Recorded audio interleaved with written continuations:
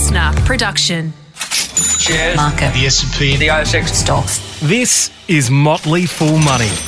Welcome to Motley Fool Money, the podcast that is worth more than Dogecoin. I'm Scott Phillips, and with me is the straw man himself, Andrew Page. G'day, mate. How are you? Very good, sir. Very good. You'd agree with that? We're worth more than Dogecoin, aren't we? I think most crypto expert. Most things are probably worth more than Dogecoin, but certainly us. Something else in particular, which I'm going to keep our readers in suspense over. Our listeners. How am I going, mate? You are the managing director and founder of Strawman.com. I have possibly, I can't remember if I've asked you this question before. I may have in the past, once or twice. What is Strawman again? I thought the penny had dropped there, but I'm happy to remind. I'm not that smart. We're an online investment club, my friend. There you go. We're now almost 700 members strong Hey. in our little inner circle. Yeah, so just trying to make our way in the world in this crazy market and find a few good opportunities and hopefully avoid a few blow-ups. Making our way in the world today takes everything we've got, mate, as the good people at Cheers would tell us, and Exactly. I like that approach. That's a smart thing to do. For those who don't know, those few who don't know, the Motley Fool does investment advice, and together we are the Motley Fool Money podcast. Andrew Page, of course, is a former Motley Fool employee before going off to make his fortune running his own business, which we are super supportive of and really proud of him.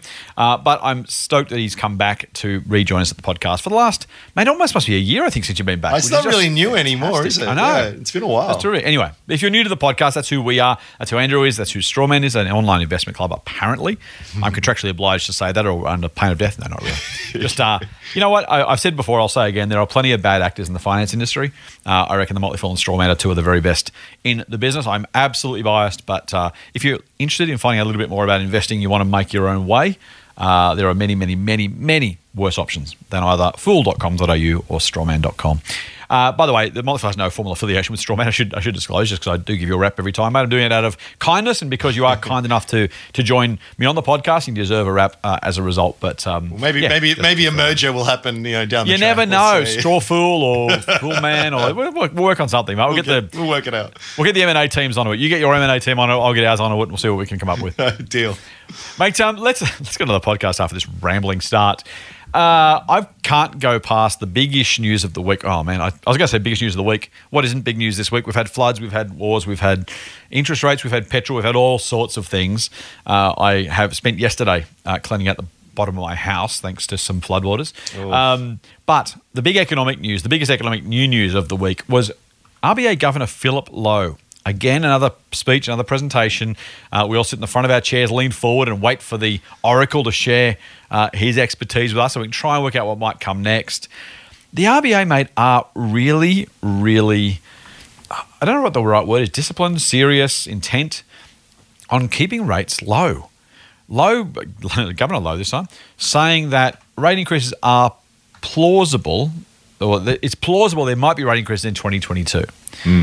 Everyone else in the market is factoring these things in from March, from May, from September, from August.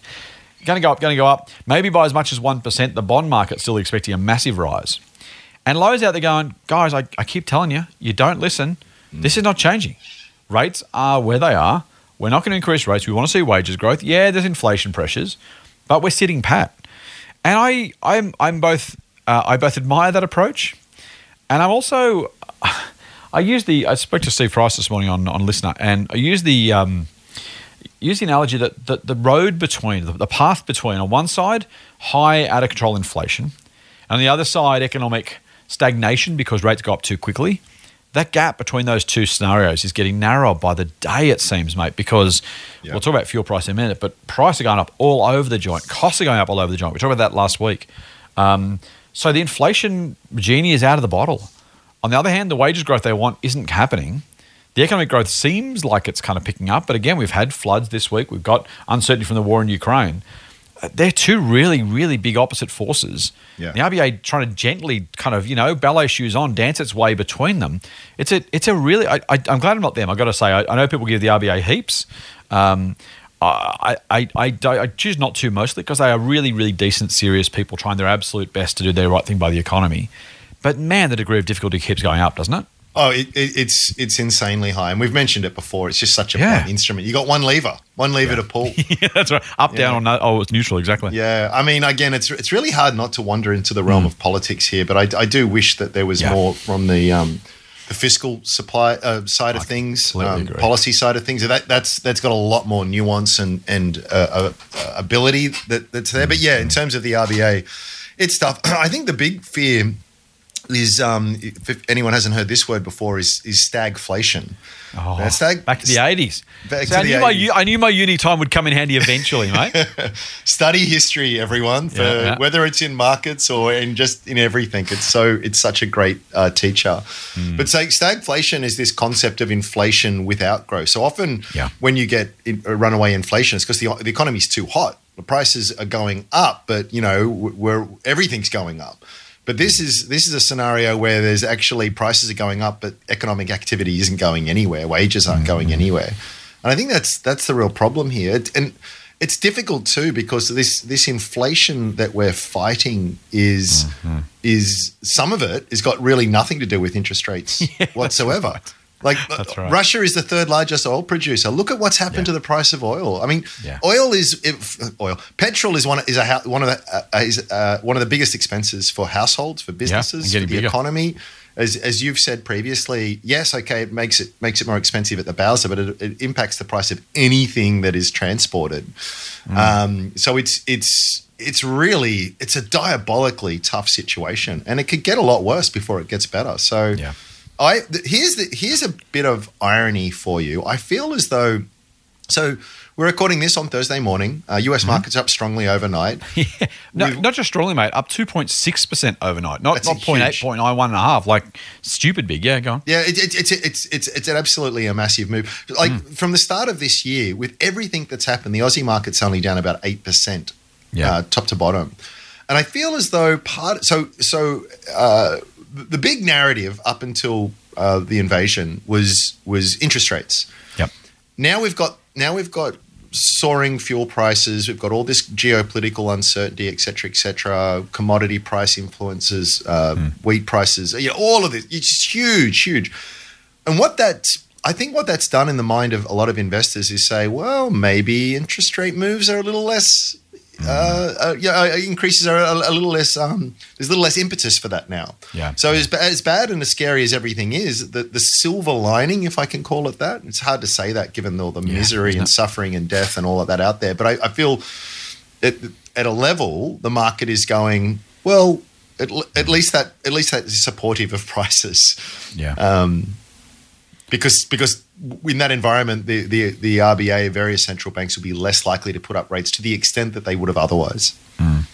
And that's the hard part, right? This is the, I think we haven't had inflation for 20 or 30 years, any significant inflation. And I think many people, as you say, back to the stagflation learnings of the 80s, many people have kind of forgotten the ugly reality of times like these when you have to choose between prices going up or mortgage repayments going up. Because there's no kind of like, oh, if that's going, we'll put the other one down to balance it out. It's literally a case of, hey, inflation's out of control, and that's costing you more at the petrol station, at the store, at the whatever, literally across your life. So we're going to fix it by making you pay more on your mortgage, and that's brutal, right? Because you're getting whacked both sides. Yep. But it is unfortunately, at least if the economic orthodoxy of the last couple of centuries holds true, it is the best tool to at least try and control it. What I think is interesting though is, I'm hopeful to some degree that inflation is its own cure. Because when prices go up, what does it mean? Well, it means you can't spend on other things, which is exactly what rates do as well.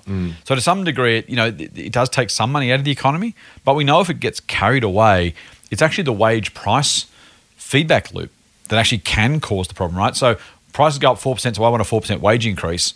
So then the cost of a business go up, so they put prices up further. And that's what, the Hawke Keating government way back in 83 effectively broke the back of with the wages accord. And I'm not going to get into economic theory or history, although it's fascinating if you're slightly inclined. One of my favourite subjects at uni was Australian economic history, by the way. Really enjoyed it. Fascinating. Yeah. But the accord was the circuit breaker to stop that feedback loop actually making inflation a whole lot worse. Yeah. And yes, rates went up. They famously went up at the end of the 1980s as well in a very different way, in a different move. But it does require that kind of circuit breaker somewhere, somehow, if wages don't increase, or even if they do, and the challenge for the RBA is they want wage price increases, and we all want that as employees. You may not as a business owner, but the rest of us do. But if or when they do go up, that kind of feeds into inflation itself. It's a really, really difficult problem. Yeah. I guess I say diabolically hard. And another reason as to why there needs to be more of a policy response too. Yeah. With all of this kind of stuff. So yeah, it's going to be a fascinating next few years. I feel part of my worry, I think, as an investor is I had a pretty good run. I think a lot of investors had a pretty good run there for a while. And I'd like to sort of put that down to my sheer genius. And, let's be honest, it's obviously a big part of it. Just joking. But almost all of it, really. Well, I think I've had a lot of conversations with investors where, you buy a company, you've got an investment thesis. Yep. And it plays out reasonably well in terms of what you expected the business to do. That's really nice. That's what we're all trying to do. The honest truth of it, though, is that a big part of the returns, I think, particularly if you were in a more of a growthy environment, came from multiple expansion. So you had businesses undeniably did well. They might have been growing their top line at 10, 15, 20% per year for a few years. That's great for share prices. But at the same time, you went from an environment, I'm talking over a multi-year period here, where the market, do you remember, you and I are old enough to remember that buying a company on a price to sales multiple of 5 was just insane. And then in the last couple of years, we sort of saw a lot of billion-dollar tech companies up at 20 times multiples as well. So what I'm saying here is that a lot of investors did very, very well for a long time. And not to take credit away because a lot of the underlying businesses did well, but a big part of those returns was that multiple expansion. The market just prepared to pay higher for every dollar of sales or earnings or whatever benchmark you want to use. I feel as though that's where the world is changing right now, very much driven by interest rates, and also other factors as well. So it's kind of like, although markets, particularly in some of these areas, have really fallen away, I'm actually not convinced that things are super cheap at the moment. I feel as though what you've seen is you've seen a reversion to the mean, as a mathematician would say, in terms of these multiples, which brings it back to what something is more reasonable, more sensible. And even if your view of the company is unchanged, you might need to have some different expectations in things getting back to 20 times sales multiple anytime soon. I don't know. What do you think? No, I was just thinking through that. It's the problem with any analysis of past events is it assumes that we've reached the final point by definition. You have to start by saying, well, that was now, but now we're here. Look what's changed since then. And it assumes that the current reality is right. And, at some point, Woolworths shares were $2 and they were $40 and they were $20, now they're $40 again. And so, when do you draw the line under that and say, this is the result? I think you're exactly right, by the way. I'm agreeing with you, actually. But so my temptation is to say that I think when money was easy and optimism was in the ascendancy, I won't say euphoria, but optimism tending towards euphoria. Everything went up because everything went up because everything went up. And we all drank the Kool-Aid and it was all fine. And there is a reckoning, at least potentially, for investors who ignored fundamentals and felt like they were just geniuses because the prices were going up. And that they became their own justifications, and that any multiple of earnings, any multiple of sales is okay because look at the story. Really, that's 1999 writ large, right? Right, isn't it? Yep. And so we weren't there in terms of valuation, I don't think, although some people did say there was the market was in a bigger bubble than tech. I think that's a hard one to argue, but there is some reality of, hey, when rates normalize, when investor expectations normalize, when sentiment returns to some sort of, more balanced level, there isn't much underpinning some of those businesses. Now, you talk about the tech crash. Amazon, I own shares, full disclosure, went from 9 to 3,000 over, before, during, and after the tech crash. And so it doesn't mean just because shares fall, they can't go higher. What it does, I think, is it's a wheat from chaff exercise. Yeah. Everything will fall. Amazon did fall, by the way, and the tech crash got smashed. Amazon.bomb was the headline in Barron's, the business publication in the US. So it happens. But those that rise from the ashes are the ones with genuine businesses, and those who don't recover are the ones for whom the idea was a nice one, the revenue was okay, but never really got traction. And I think in the good times, it's easy to believe every business could possibly, based on some assumptions, do really, really well. Yep. The reality is we know that Darwinian capitalism says, you know what, great ideas, most of them won't work, or at least a large chunk won't work. And those that do, they'll be middling and okay and decent and pretty good results, and some will be spectacular, some will be awful. But for the last couple of years, I think it's anything .com almost the same kind of, as you say, .com rise. Anything with a tech, a SaaS business model was like, hey, to the moon, we're off on racing here. Yep, and go on. Sorry, that's why I guess the nub of the point here is I think I actually hear sensible reasoning coming out from a lot of people. They'll say, "Oh, this is a good buying opportunity." Yeah, and I think I love the approach. I love the thinking. But my word of caution here is in twofold. One, in the point you're making, which is, well, if there's nothing really solid underpinning these businesses, it's going to be very hard for them to get back to former highs. Just on this massive return of sentiment. But I would add to that, and I guess my point is that even the company, even where there are solid fundamental underpinnings, I think a lot of these former highs will take a long time to reach, because those former highs were a consequence of, yes, the business doing well and having good prospects, but also the market valuing that much higher than it is today. So you can actually have a completely unchanged outlook for the business, but the market and the interest rate environment just being one of which is like, yes, this is a really great business with bright prospects. We think a 5x sales multiple is fair in that instance. Whereas before it was a 10x multiple or whatever it happened to be. So I think as always, and we say this all the time, which is look for value, look for cheapness. Absolutely, that's your job as an investor. But don't base your notion of cheapness on the fact that something may be down 30, 40, 50, 60%.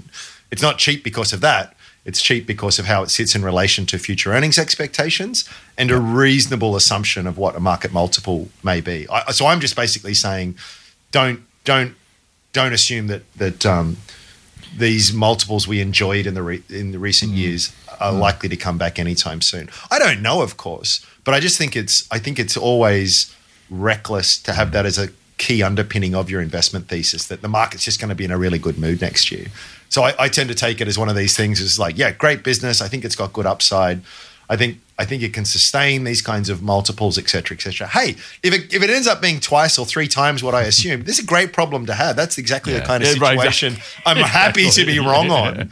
And I'd far rather be wrong on that than the person who says, yes, I think, XYZ should trade at a 20 times multiple and because earnings are going to double, and then earnings double, but the multiple's half of what you assumed.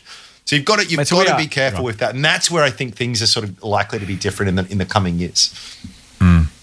We are way off topic, and I'm glad we are, because this is a fascinating conversation. So let me ask you the devil's advocate question, mate. You say you'd rather be wrong, missing the opportunity, than buying something that sucks. Yep. I'm gonna throw you the reverse argument on this one, which is that returns from stocks, and particularly growth stocks, are massively asymmetrical. Yep. The upside is effectively unlimited. Now, nothing grows to the sky, but close to unlimited. The downside is limited to 100%. So if you can find the next Amazon, or you've mentioned before a company you own, Pro Medicus, or the next whatever, you could have afforded to buy, I don't know how much you're up now on Pro Medicus. I'm going to say 20 complete duds that went broke. At least, as long as you at least bought Pro Medicus as well. Yeah. And so the argument would go, and this is not my view, as you well know, but if you think through that logic, some people will be saying right now, and not without justification, hey, I hear you, but geez, if I can find the next Amazon, the next Pro Medicus, the next Fortescue, the next CSL, the next Afterpay, the next whatever, and easy examples to give, but does that not give you some pause to say, I'd rather overpay and at least be on the train than underpay, feel like I was smart in air quotes, but missed out on making a fortune because I said, oh, my Amazon's going to be worth $3,000 or Afterpay can never be worth $150 or whatever else goes with that. How do you kind of square those two thoughts in your mind? Yeah, it's an excellent question. So that is actually very much how I invest. I talked a little bit last week about the Kelly criterion. You did. Another thing to look up is expected value formulas. I love expected value. It's really great. Like just so very, very quickly, you just sort of say a very simple example. You might say there's a 50% chance of a 50% fall, and there's a 50% chance of a stock going up 5x. Yep. Now you do the maths on that, and it's a positive result. I can't do it in my head. I'm glad you said that. It's actually not that hard, but I should be able to. But anyway, it's too early in the morning. Yep. Yeah, you should do that because you know that here's the key thing, when you roll that dice enough, statistically it's going to come out very favorably for you. Exactly. So I do that. I actually do that a lot. You know, I've had friends and that give me grief about some of the companies I've owned in the past. Oh, down 50%. You know, you must have egg on your face. Like, actually, that's not a bug. That's a feature. That's exactly how I invest. It's exactly how I invest. Yep. I'm trying to look for massive asymmetry. Such a good point. And I'm trying, look, if I can have a 20 stock portfolio and 3 or 4 of them go exceptionally well, I really don't care what happens to the rest of it. So you're right. You're right to put that point out there. But at the same time, I don't think that just gives you license just to buy into any speculative rubbish. You've still got to have a very high quality filter. And I think you still need to have an eye for value. So I don't know. I'll give you an example of a company that I still own a bit of. It's called Pointera, a tiny little company. Do geospatial data collection. Anyway, it's really interesting. And I loved it. I just fell in love with the thing. I was buying with, as much as I could with my ears pinned back at less than 10 cents. The thing got to 90 cents, right? Wow. Now, don't think I sold out most of it before that. And the point is that nothing in that terms of that business has changed other than perhaps it's just continued to execute. You know, the results that they've delivered just gone strength to strength to strength. But it never made sense. 50 cents, let alone 90 cents, on the way up. Right. But so you've got to have a view on that. So someone, if just take the most simplistic interpretation of what you're saying, is just like, oh, buy some of that. Something that's at like literally 300 times sales. It's like there's no scenario. Like, how well does that business have to do for you still to go well? You need to have you don't want to be this hyper specific value dude who's got 12 decimal places on a valuation and you sell out 5% either side of it. That's stupid. But at a point it's just not going to make sense no matter how wonderful the business. So you're right to say all of that kind of stuff. Just don't throw valuation out the window ever. I like it. Good point. I think. Look, I'm not a hyper growth investor. I am never going to be allowed into the growth investors club because I think price to sales is the most stupid metric I've ever heard of, and I don't mind saying that. I have colleagues who love it, and that's completely up to them.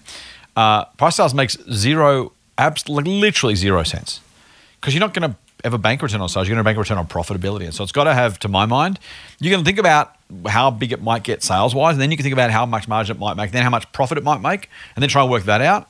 But it drives me completely bananas when we talk about price to sales because price to sales is fine, but a business that has an 80% net margin and a business that has a 4% net margin are very, very different economic beasts. And when they're both trading at price to sales of 8 times, there's no... the PEs are very different under that. They're not even different. It's different planets, different galaxies, different universes, different whatever is bigger than universes. Like, it's just not even close. And the shortcut of, we'll just do a price sales of X, I find just horribly... I don't know if they're deluding themselves, each other. I don't. It drives me nuts. I know I'm on my own there, but no, you're not. I think I use it. Sometimes you have to use it because there's no earnings or cash flow. So you need a benchmark to sort of look at it. But it's like the PE ratio. PE ratio is great, but it's context matters a lot. And so these are wonderful shortcut heuristics.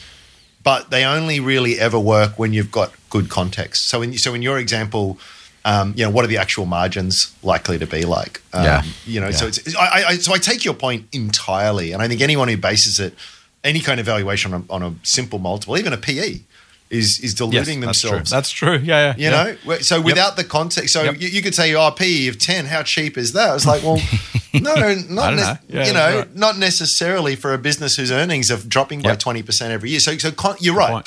But I think if you have the proper context, it's a useful shortcut. Just don't rely on it solely. I'm still not sure it's not an unuseful shortcut because it has to mean something, right? It's got to be a shortcut for some future earnings or something, doesn't it? I mean, is 8 times sales good or bad? So I don't know.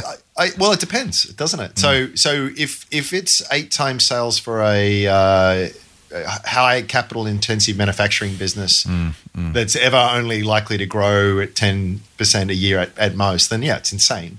if it's a capital light software business that has vast operating leverage and really huge gross margins, that's able to scale without increasing its cost base, has a huge addressable market, massive sales momentum, huge first mover advantage. I think that's when you can sort of put it in a bit more context, and you can use that as a bit of a proxy. Again, I mean, look, it's each to their own. There's no right or wrong way with this. You can just go the extra step. It's your point. You can say, well, I don't like that, so I'm just going to say, here's my guess for sales, here's my guess of margin. I'll use a PE because that's what I prefer. No, nothing wrong with that whatsoever. But I'm sort of saying if you've got all of that context, it's kind of it's kind of a similar thing. Not going to convince you probably, but look, I think you're right about the then what. It's just a business, even allowing for those examples you gave, the software company has a final margin of 10% and a final margin of 20%. All else being equal, and it's never always equal, one of those businesses is worth twice as much as the other business at the same sales multiple. And still, I don't know. Anyway, let's move on. Otherwise, I'll just rant. Mate, let's go back. I want to go back to Russia and oil and all that sort of stuff. Seeing reports today of petrol possibly as high as $2.50 a litre, which is just brutal as an idea. But also we've seen really, really volatile oil prices. We'll talk about other commodities in a minute. I'll give you a couple of thoughts, actually, then I'll ask you a question. I am far from sure that things are this bad and are going to remain this bad. And let me explain why. Two things. First things first, the current oil price is being set by futures traders in front of computer screens in some fancy offices in Shanghai and London and New York and Sydney and Singapore, right? Because what we're seeing now is the futures market betting on what the price will have to be to get oil physically at some future point based on some supply-demand characteristic. So it's not even literally delivered oil right now, just as when we saw during the worst of COVID a negative oil prices because I'm trying to work out how they're going to put this stuff somewhere because they had it out of the ground, didn't have enough tanks for it. That's We've got to get someone to get rid of it because otherwise we've got to get rid of it somewhere. Forgot about that, yeah. So this is all financial trading, right? So it'll impact the price because it flows through, but it's kind of It's a little bit house of cards, a little bit kind of, all theoretical, esoteric, and the reality of what actually gets delivered at what price a different question. So there's kind of that in my head. The other one to my mind, mate, is these sanctions only work if Russian oil is literally stranded in Russia.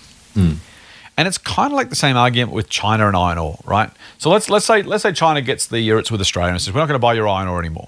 We're going to buy it from Brazil instead. Okay, fine. But that wouldn't happen because we've got really great leaders who wouldn't poke a bear like that. But please continue. That's also possible. Also a very different story, and I happen to agree with you.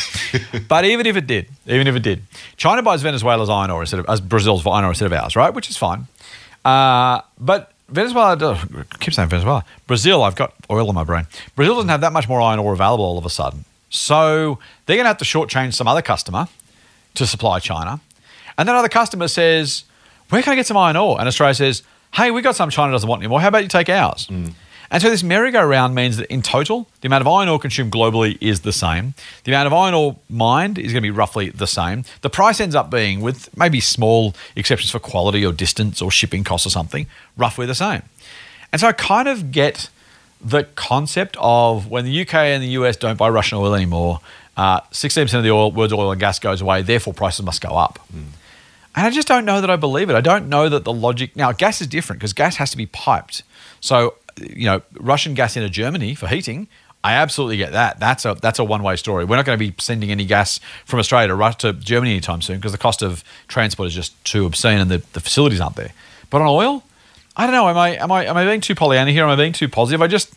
Unless every single country says, and that Russian oil is genuinely stranded, then we have a supply crush.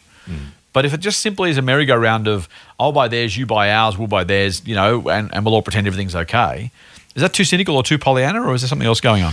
No, I get what you're saying. I guess the other side of it would be, so when you're taking a very high-level view and stepping right back and looking over a long time frame, I think that makes a lot of sense. But just that the dislocation in the interim can be very significant. And that's definitely going to have an impact. And it's a question of too, like where the alliances sort of lie here as well. Like, can you really substitute to another customer that quickly, and everyone substitute where they're back to where they started from. I'm sure there's going to be winners and losers in all of that. Yeah. But for any length of time, though, like even if that's true, and I agree with you, it's a global supply chain. At some point, someone says, I need a ship of oil. Where can I get it from? Yeah. And someone else says, I've got a spare ship of oil. Who wants it? I mean, it's not instant, but it's not months, is it? Yeah, well, potentially it is. So there's an embargo on oil now. I mean, it depends. This is why it's so difficult, this kind of stuff, because this is a situation that is changing by the minute, So it feels reckless to sort of put anything out there with any certainty. But I just add up all of the oil that goes to the West from Russia, and they go.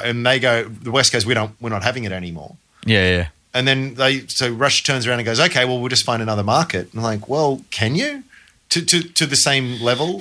Yeah. I'm not au fait with the global oil industry supply demand balances to know off the top of my head. But I do wonder, because that is the West is a massive market. Is Africa going to pick up the slack?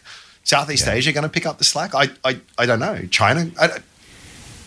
I don't know. I agree with you, except that I don't think the oil is going to be stranded. That's my point, right? Not everyone has said we're not going to take Russian oil anymore.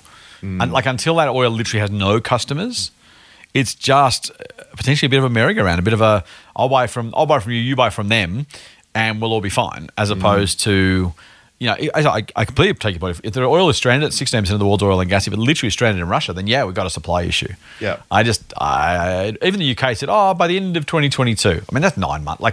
I don't know. It strikes me that, and you mentioned the S&P 500. The other thing I was asked on radio this morning was how is it possible that the market had a good day, given how bad everything else is going? And my answer was because the market previously thought it was going to be even worse, and so less bad is enough to see share prices rise. And I think the same is probably true for commodity prices. And I wonder whether in the current context, how many oil traders it won't be so bad. Let's not push the price up. It's all kind of like, battle stations, hell's going to break loose. Then we kind of go, it wasn't that bad actually. No, it worked out okay. Oil's back down to whatever. The petrol price falls to $1.70 and we're like, remember we said, or even had an experience of for a couple of weeks, petrol at $2.50. I don't know. Maybe I'm being too optimistic, mate, but I have half a hunch that there's a decent amount of overreaction happening in financial markets right now. There always is. I mean, imagine there's a huge storm So-called coming. Experts, by the way. Yeah, so-called. There's a massive storm coming. It's going to rain relentlessly like it has recently. There's a place in town that's selling umbrellas. And everyone hears the weather forecast and goes, right, I got to buy an umbrella. And everyone goes, oh, there's just not really much to go around. And then the prices just go through the roof. Now, someone could be sitting there going, the rain will be over in a few days. What's the difference? Prices will go back normal. And be 100% right. But you're still left without an umbrella during the tough times. So there is a rationality to it all. And the other thing is that I find fascinating with markets is that it's very game theory kind of stuff. So these traders they're not thinking what's going to happen in 9 months. Right. They're thinking that, this is happening right now. What are those people over there going to do? Well, they're probably going to do this, so I should do that. And then it happens, and then it's self-fulfilling. I mean, it's a herd-like behavior. It really is. And it's just That's what a it bluff is. and double bluff, right? What do I think he's going to do? What does he think I'm going to do? Yeah. What does he think I'm going to think he's going to do? What do I think he's going to? It's as you said. I love your phrase, turtles all the way down. It's not mine, but yeah. If you stop and think about it, it's like this makes no sense. It doesn't make it's any a little bit sense. silly. Yeah. I mean, we have to remember. I think it's a worthwhile thing remembering every now and again that no one knows what the hell they're doing. No one. We are all making this up as we go along, right? And building the plane as we're flying it, as they said during the COVID crisis. Oh yeah, it's so true. It's so true. And then you look at that at an institutional level and just levels of abstraction all the way. We live in a mad, chaotic world. There's just the order and rationality that we all crave and demand and get frustrated by the lack of. It'll never go away. It'll never go away. It's just how it is. So stop trying to make sense of it. Yeah, stop trying to make sense of it. I get the frustration, but as I say, it's kind of this is your job. This is why I love investing, Scott. It's because we've all got our own little view of the world. And like there's an objective reality out there somewhere, but whatever is in my head is at best just a close approximation to it, and could be a massive divergent. And you multiply that by 7 billion, right? And so investing is about those who have this is why I love it, because it's so much more about, it's not just about money and trying to make bets on things going up. It's about who's got the best model of the world. Yeah. And because if you do have a really good model of the world, and you can understand how it works, at least no one will perfectly, at least better than most, you can do extraordinarily well. It's just intellectually fascinating. So part of my response to all of the things you're sort of saying is, yeah, that's true. But part of my model is that this is how humans behave and will always behave. And so it's sort of folded into it. But again, this is the huge advantage because, and I'm glad you sort of mentioned these things. So yeah, but what about in 2023? Or it was like, well, yeah, that's exactly the point. What about then? And if you can keep your calm when everyone else is losing their heads, if you can look a little bit further beyond the horizon than when everyone else is looking, if you can treat all of these swings as opportunities, they just wow. It's a massive thing. It's a massive thing. Reword some of that. You've written the poem "If" by Rudyard Kipling, which I quite like. Well done. Oh yeah. I read in my envelope. It's great. Oh, it's awesome! Oh, isn't it brilliant? Isn't it? Look, Google it, and look it up. But I've got it. So I don't know what my point is. My point is that I think as an investor, you need to sort of look at what's going on now. Ask yourself the questions why, but stop reacting to other people's reactions. Stop trying to figure out what's going to happen tomorrow, next week, next month, because it's just a mug's game. Understand the major drivers at play. Understand that you're never going to get it perfectly right. And it's best. It's a question of generally right as opposed to specifically wrong. And then lay your bets, right? Like that's what it's all about. So I don't know. I don't know what the point of my rant was. I hear what you're saying. Yes, in a perfect world, everything should work itself out, but it's not going to. It's going to be very messy. It's going to be very, very uncertain. And this is the other thing, right? So the moment everyone's going, oh, this is happening in the world now, I need to reposition my portfolio. And it's just, that was my next question. And it makes sense, right? So wheat's going through the roof. Maybe I should buy an agricultural company.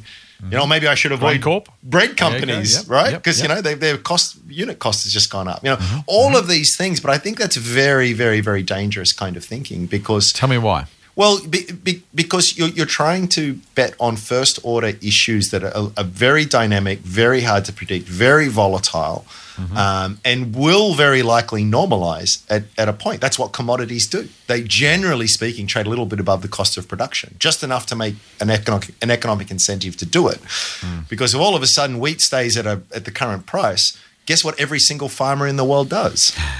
They plant wheat, right? Why wouldn't you? Why am I growing tea leaves over here for a 3% margin? I can grow wheat at a 50% margin. And then what does that do? Well, that just brings the price down. So again, I feel as though people have this first order thinking, which makes a huge amount of sense. X is happening, therefore Y will happen. The trouble with it is that every other person has already had that thought. Let's be honest here. You're unlikely to be the first person to have had this thought. Yeah, that's right. Do you know? Plus, by the way, by the time it's gone through, not only is it, as you say, that's the reality of planting wheat, but even at a market level. Yeah. The share price already allow for that higher price in the first place. So even if they don't plant any more extra wheat, the current supply demand is already reflected in the current price. So even absent a supply response, which is always going to be, as you say, like literally always. Yeah. But even if there wasn't, for some really strange, weird reason, the market's already factored in that higher price. So the upside's gone. So at best, you get no upside. At worst, you get significant downside when the supply response hits, or simply the demand problem goes away, or the supply bottlenecks go away. There's a dozen ways it could kind of go back to some sort of normal. Yeah. You mentioned mean reversion earlier, and that's kind of the story, right? The commodity cycles are cycles for a reason. Buying at the top of these things because they're already going up or have gone up, it's got almost the very worst way you can approach it, surely. It's crazy. So I had a bit of a discussion on Strawman this week, actually. So people sort of wondering about this kind of stuff, but it kind of feels like, particularly again in small cap tech land, A lot of positions have dropped 50%, and then people go, I might need to switch into something defensive. It's like, it's happened. It's happened. It's gone. It's done. It's like now's the worst time. Yep. Potentially. I mean, again, case-by-case basis. Some stocks will have fallen 50% and still be very expensive, but it's kind of like it's a very rational sounding kind of move. But it's like you should have done it before this happened. Now it's kind of so generally what happens when we do have these big corrections, the more defensive stocks hold up a lot better. They don't fall as far. Yeah. And the more speculative growth oriented ones, they fall much further. So the market's down 8%. I can tell you my portfolio is down a hell of a lot more than that. Yeah. But at the same time, when we come out the other side of it, which are the stocks that perform the best? It's not the ones that only dipped 10%. That's right, exactly. So what you see is people see these big moves. They react by putting all of their money into these hyper defensive things that have relatively held up well. But then when we come out the other side, that you get double burnt. You cop the loss on the downside, and then you miss the biggest rebound on the upside. Yeah. Worst way to try and do it. Well, it's investing through a revision mirror, right? That's the point. Yes. You just can't do it that way. Yep. Motley Fool Money. For more, subscribe to the free newsletter at fool.com.au/listener. I'm fascinated, though. I want to quickly touch on your point about the model of the world. And I've been increasingly frustrated on different forums over the last couple of weeks, some internal, some external, no names, no pack drills. The tendency for us all is to form that worldview independent of circumstances and then see the world through that view, which is completely rational and normal. It's also not rational, understandable, instinctive and normal, but actually leads you to make horrible, horrible mistakes and misjudgments. So the simplest example, I know we all have slightly different views on this, ethical investing, right? I think the world needs to adopt to climate change, therefore I think renewable energy companies will do well. And it's that false linkage between those two concepts. It drives me bananas. Yep. We see it with Russia on Twitter, like really different, not about economics or finance specifically, but I think Putin is mad, therefore the war will end.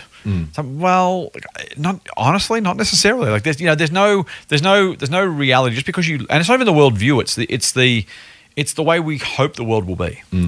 But then we project that into and therefore ... I think wind energy is the future. Therefore, I buy in these shares. It's like, well, maybe you're wrong. Maybe you're right. Maybe you're right, but these companies don't make any money. Maybe you're right. No companies ever make any money, like all other energy producers almost ever for the last. Energy companies have been terrible investments for the last 50 years. And I wish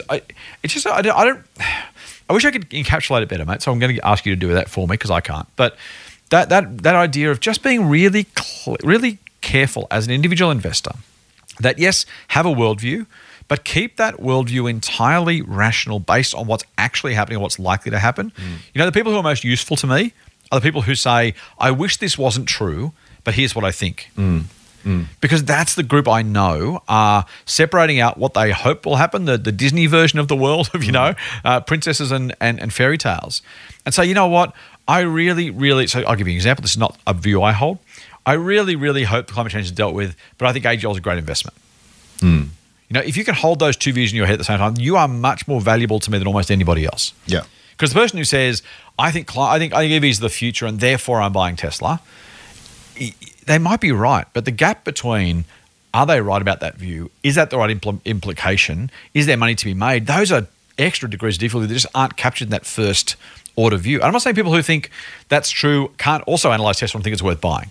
Yeah. And I'm not saying that AGL is definitely worth buying. I'm not saying be contrarian either. I'm just saying the people who are most useful to me are ones who say, this is what I would choose given the choice. This is how I wish life was in a certain circumstance. However, reality seems different to me. This is what I think the reality is.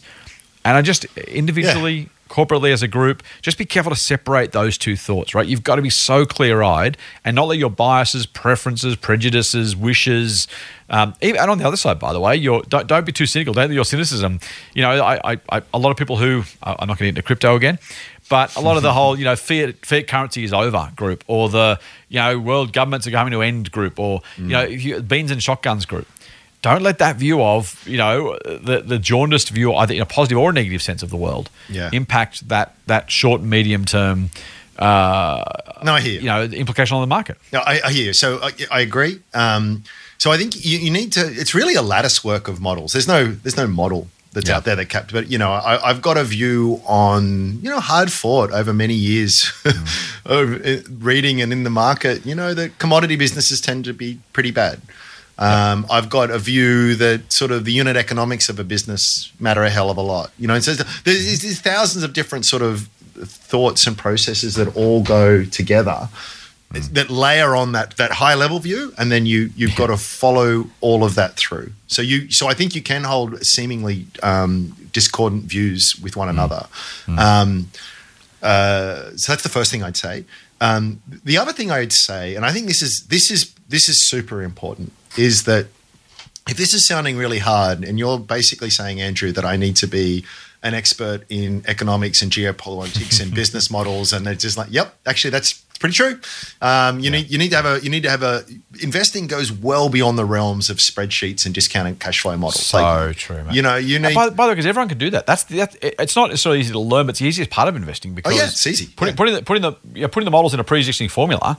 That's not hard. Bam, easy. There's no value added in that process. Easy. Yeah. Easy. Yeah. I mean, unfamiliar at first. Sorry but once you get it, go to a website. There'll be one you punch in some numbers. But you got to. Why are you punching in those numbers, and what plausibility do you have? But the point I'm making is that even with all of that, you are going to come across a lot of most situations. I'll use myself as the example. Vast majority of situations where I just actually the answer is I'm not sure. Yeah. And we feel, particularly if you're a pundit in this, as you are, Steve Price will get you on 2GB and say, Scott, explain all this kind of stuff to me. And it's just like, geez, the true and honest answer for a lot of us is, I don't know. But God, you look stupid if you say that kind of stuff. But I think as a private investor, they're the three most important words you can utter, because I don't think we can be experts and have a clear, high conviction view on it. We just can't. So Buffett talks about this all of the time. He uses the term circle of competence. If you find the things that you feel as though you do have a good understanding of, that you are high conviction on, that aren't dependent on a variety of hyper volatile random factors. And then as Charlie Munger says, swing you bum, swing. Like when you stay within the areas you feel you've got some kind of an edge. And for most of the time, you'll be sitting on the sidelines just waiting. And it feels so terrible because all your friends and neighbors are getting rich and potentially. But then when you do have, and they're for me, I'd be lucky if it's sort of once or twice a year, like a big idea like that comes along. But when that happens, go for it. You know what I mean? Like it's spot your opportunity and just be very honest with yourself and what you do and don't know and what you can and can't be confident of. And then even once you've made that decision with all the feeling as though the reasoning's all been sound and you've thought it all through, and then something happens that proves that you're wrong. Again, this won't be the share price per se. It'll probably be other things. But get the hell out. Oh, I was wrong. You're going to be wrong all the time. That's what I would say. So this, I'll bring it full circle to where we started talking about. So we've got this current environment that we're in at the moment. Oil prices are shooting higher, other commodity prices, et cetera, et cetera. What do I do? Well, I know I'm not getting into anything. This is, again, each their own. You do you. But for me, it's just like, well, that's still not incentive for me to get into some of these commodity spaces because I've got no real edge there and I find it a very, very, very difficult kind of spot. So I don't do anything in that regard. Or if I do, I'm trying to sort of look, as you do, over a multi kind of year period and just what has changed in regard to all of that. So, I'll be sitting on. I have been sitting on my hands. Really, I've made a few little tweaks and adjustments and stuff recently, but it's very confusing out there, and I don't feel as though I need to have a high definitive answer on how it's going to go because why gamble on something that I'm not sure of? Yep, I think that's true. I guess my point is, I think that's absolutely right. My point is just slightly different, where what I think I'm sure of owes more to my personal prejudice or preferences than it does to a clear-eyed view of the stats. Well, that's what I'm just trying to remind our listeners to just be a little bit careful. If your investment opportunities happen to align with how you hope the world will be in future, just make sure that hope. I hope it can be real, right? But check to make sure that those things you hope are true actually have a serious foundation in reality and are likely. So you talked about expected value earlier, that probability thing, right? I hope like hell there is no coal-fired power in Australia in 15 years. Is it going to be the case? I don't know. Maybe, maybe not. Should I go on short every coal company? Well, turns out if I'd done that over the last 6 months, that would have been a terrible idea because there's a shortage of coal around the world. The coal price has gone through the roof. Yeah. So, did I allow for that in my expectation of, well, I think in 50 years there'll be no more coal? No, I didn't. And I couldn't have. And that's almost kind of the point. So just be careful about those views that happen to align with how you hope the world will be. If your internal Pollyanna lines up with your internal, I don't know what the rational actor would be, your internal Mr. Spock. Let's change genres for a second. Then just ask yourself the question: how sure can I be that I'm being clear-eyed about this versus letting Pollyanna kind of pull the wool over Spock's eyes? Look, the easiest person in the world to fool is yourself. Yeah, I love that. I think so. So for me, it's what I really try and work on as an investor is the actual process itself. Yeah. So when we all focus on the specific stocks and what we're holding in our portfolios, and it's all good and well. But I think for me, it's more trying to get a clear-eye, honest view of the process that I'm following. Because if I've got a good, you can have a great process, right? Yeah. But no process is perfect. The best analogy is the loaded coin. Here's a coin. I can tell you the way it's built, it will land heads 70% of the time. Yep. Now, once you've got that, you just flip as much as you possibly can. It doesn't really matter if I get 10 tails in a row. Right. I'm still going to do it. Yeah. So for me, I'm mindful that I'm an easy person to fool of myself. I'm going to be less than perfect vision on a whole bunch of stuff, and a whole bunch of stuff I don't know. Yeah. But the thing that I work on over the years, and I've come a long way in the last 10, and hopefully we'll come a lot further in the next 10, is just that process. Really, really simply, what am I looking to do here? Don't shut up with your buy low, sell high. Like, get the hell out. Yeah. Bugger off. Yeah. That is totally useless. So what kind of companies am I buying? What are the characteristics I'm looking for? How do I get a sense of value? How do I weigh that up against other opportunities? How do I put that all together in a portfolio? I mean, these are the things that are mega important to me. What are the checklists that I have in place? What are the things that I will prompt me to get out and do it? When you've got a very, very good process, it actually makes the decision making easier. So rather than falling into all of these, you're always going to fall into some of these behavioral traps, but you'll be far less susceptible to it when you just sort of say, look, my process got me into this thing, but it's a good process and it's telling me to get out now, despite all of the resistance to crystallizing a loss and recognizing I was wrong and doing all the rest of it. That is what you need to work on rather than a too narrow a focus on individual outcomes. Process. Love it, mate. Let's finish off with a bit of a laugh. I noted a tweet this morning. I think I retweeted it. I can't remember. I did retweet it, actually. Dogecoin is worth nearly 15 times more than the Russian ruble. So this is according to the Twitter account UberFacts. Based on its exchange with the US dollar, I assume. I assume that's the base. I don't know for sure. They haven't linked to the rationale. They've just made the statement. But let's call it 10 times. Let's call it 5 times. Let's call it 2 times. Let's call it the same value as. Yeah. Or the same, same worth, to use their phrase. It's a hell of a world we're in, isn't it? Oh, man. Well, I think that's more a comment on the ruble than it is on Dogecoin, to be honest. I don't know. It's both, I think. Yeah. What's it even? I'm not sure which should be worth less, quite honestly. Like, a joke cryptocurrency or a joke currency. They're both kind of, I don't know how you value either of them, right? Honestly, it's always as you say though, it's a comment on the world, isn't it?